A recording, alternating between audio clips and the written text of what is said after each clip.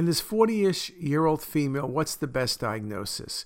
Well, you see a cystic lesion really near the tail of the pancreas, and it's hanging down just a little bit.